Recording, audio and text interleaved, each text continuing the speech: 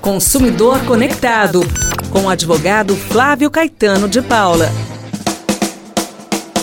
E nesse clima muito especial nessa segundona, hora de aprender um pouquinho mais em relação aos nossos direitos como cidadãos. Hoje vamos receber mais uma vez com imenso carinho, Dr. Flávio Caetano. Oi, Dr. Flávio. Boa tarde, Bel. Boa tarde, Paiquerê FM 98.9. Todos e todas que estão aqui. Vamos juntos. Legal, Dr. Flávio. Agora é o seguinte, ó. Assunto hoje é esse. Eu vou fazer uma viagem de férias. Como eu posso proceder em relação aos serviços que eu tenho em casa, tipo internet, telefone, que eu não vou utilizar durante esse período? Bel, eu posso pedir suspensão, mas atenção, né? Porque eu só posso fazer esse pedido de suspensão uma única vez a cada 12 meses. Então, a cada 12 meses eu posso fazer esse pedido, mas é só uma vez nesse período, tá?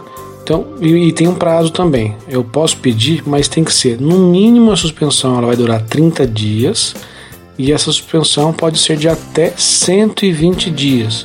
Então eu posso aproveitar tanto para uma viagem mais longa que eu venha a fazer, como também no momento que eu estiver querendo economizar. Falar, vou tirar aqui a TV por assinatura por um período de 30, 60, 120 dias, né? Eu posso aproveitar e fazer isso sim. Então, esses serviços que são regulados pela Anatel envolvem telefonia fixa, móvel, né, o celular, internet e TV por assinatura.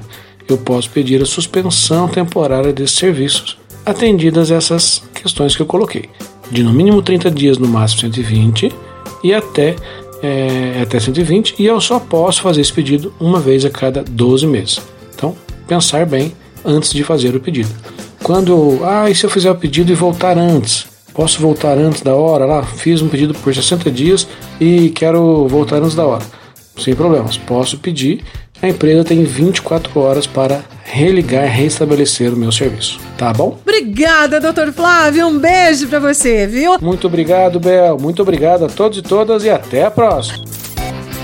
Consumidor Conectado, com o advogado Flávio Caetano de Paula. Jorge Mateus.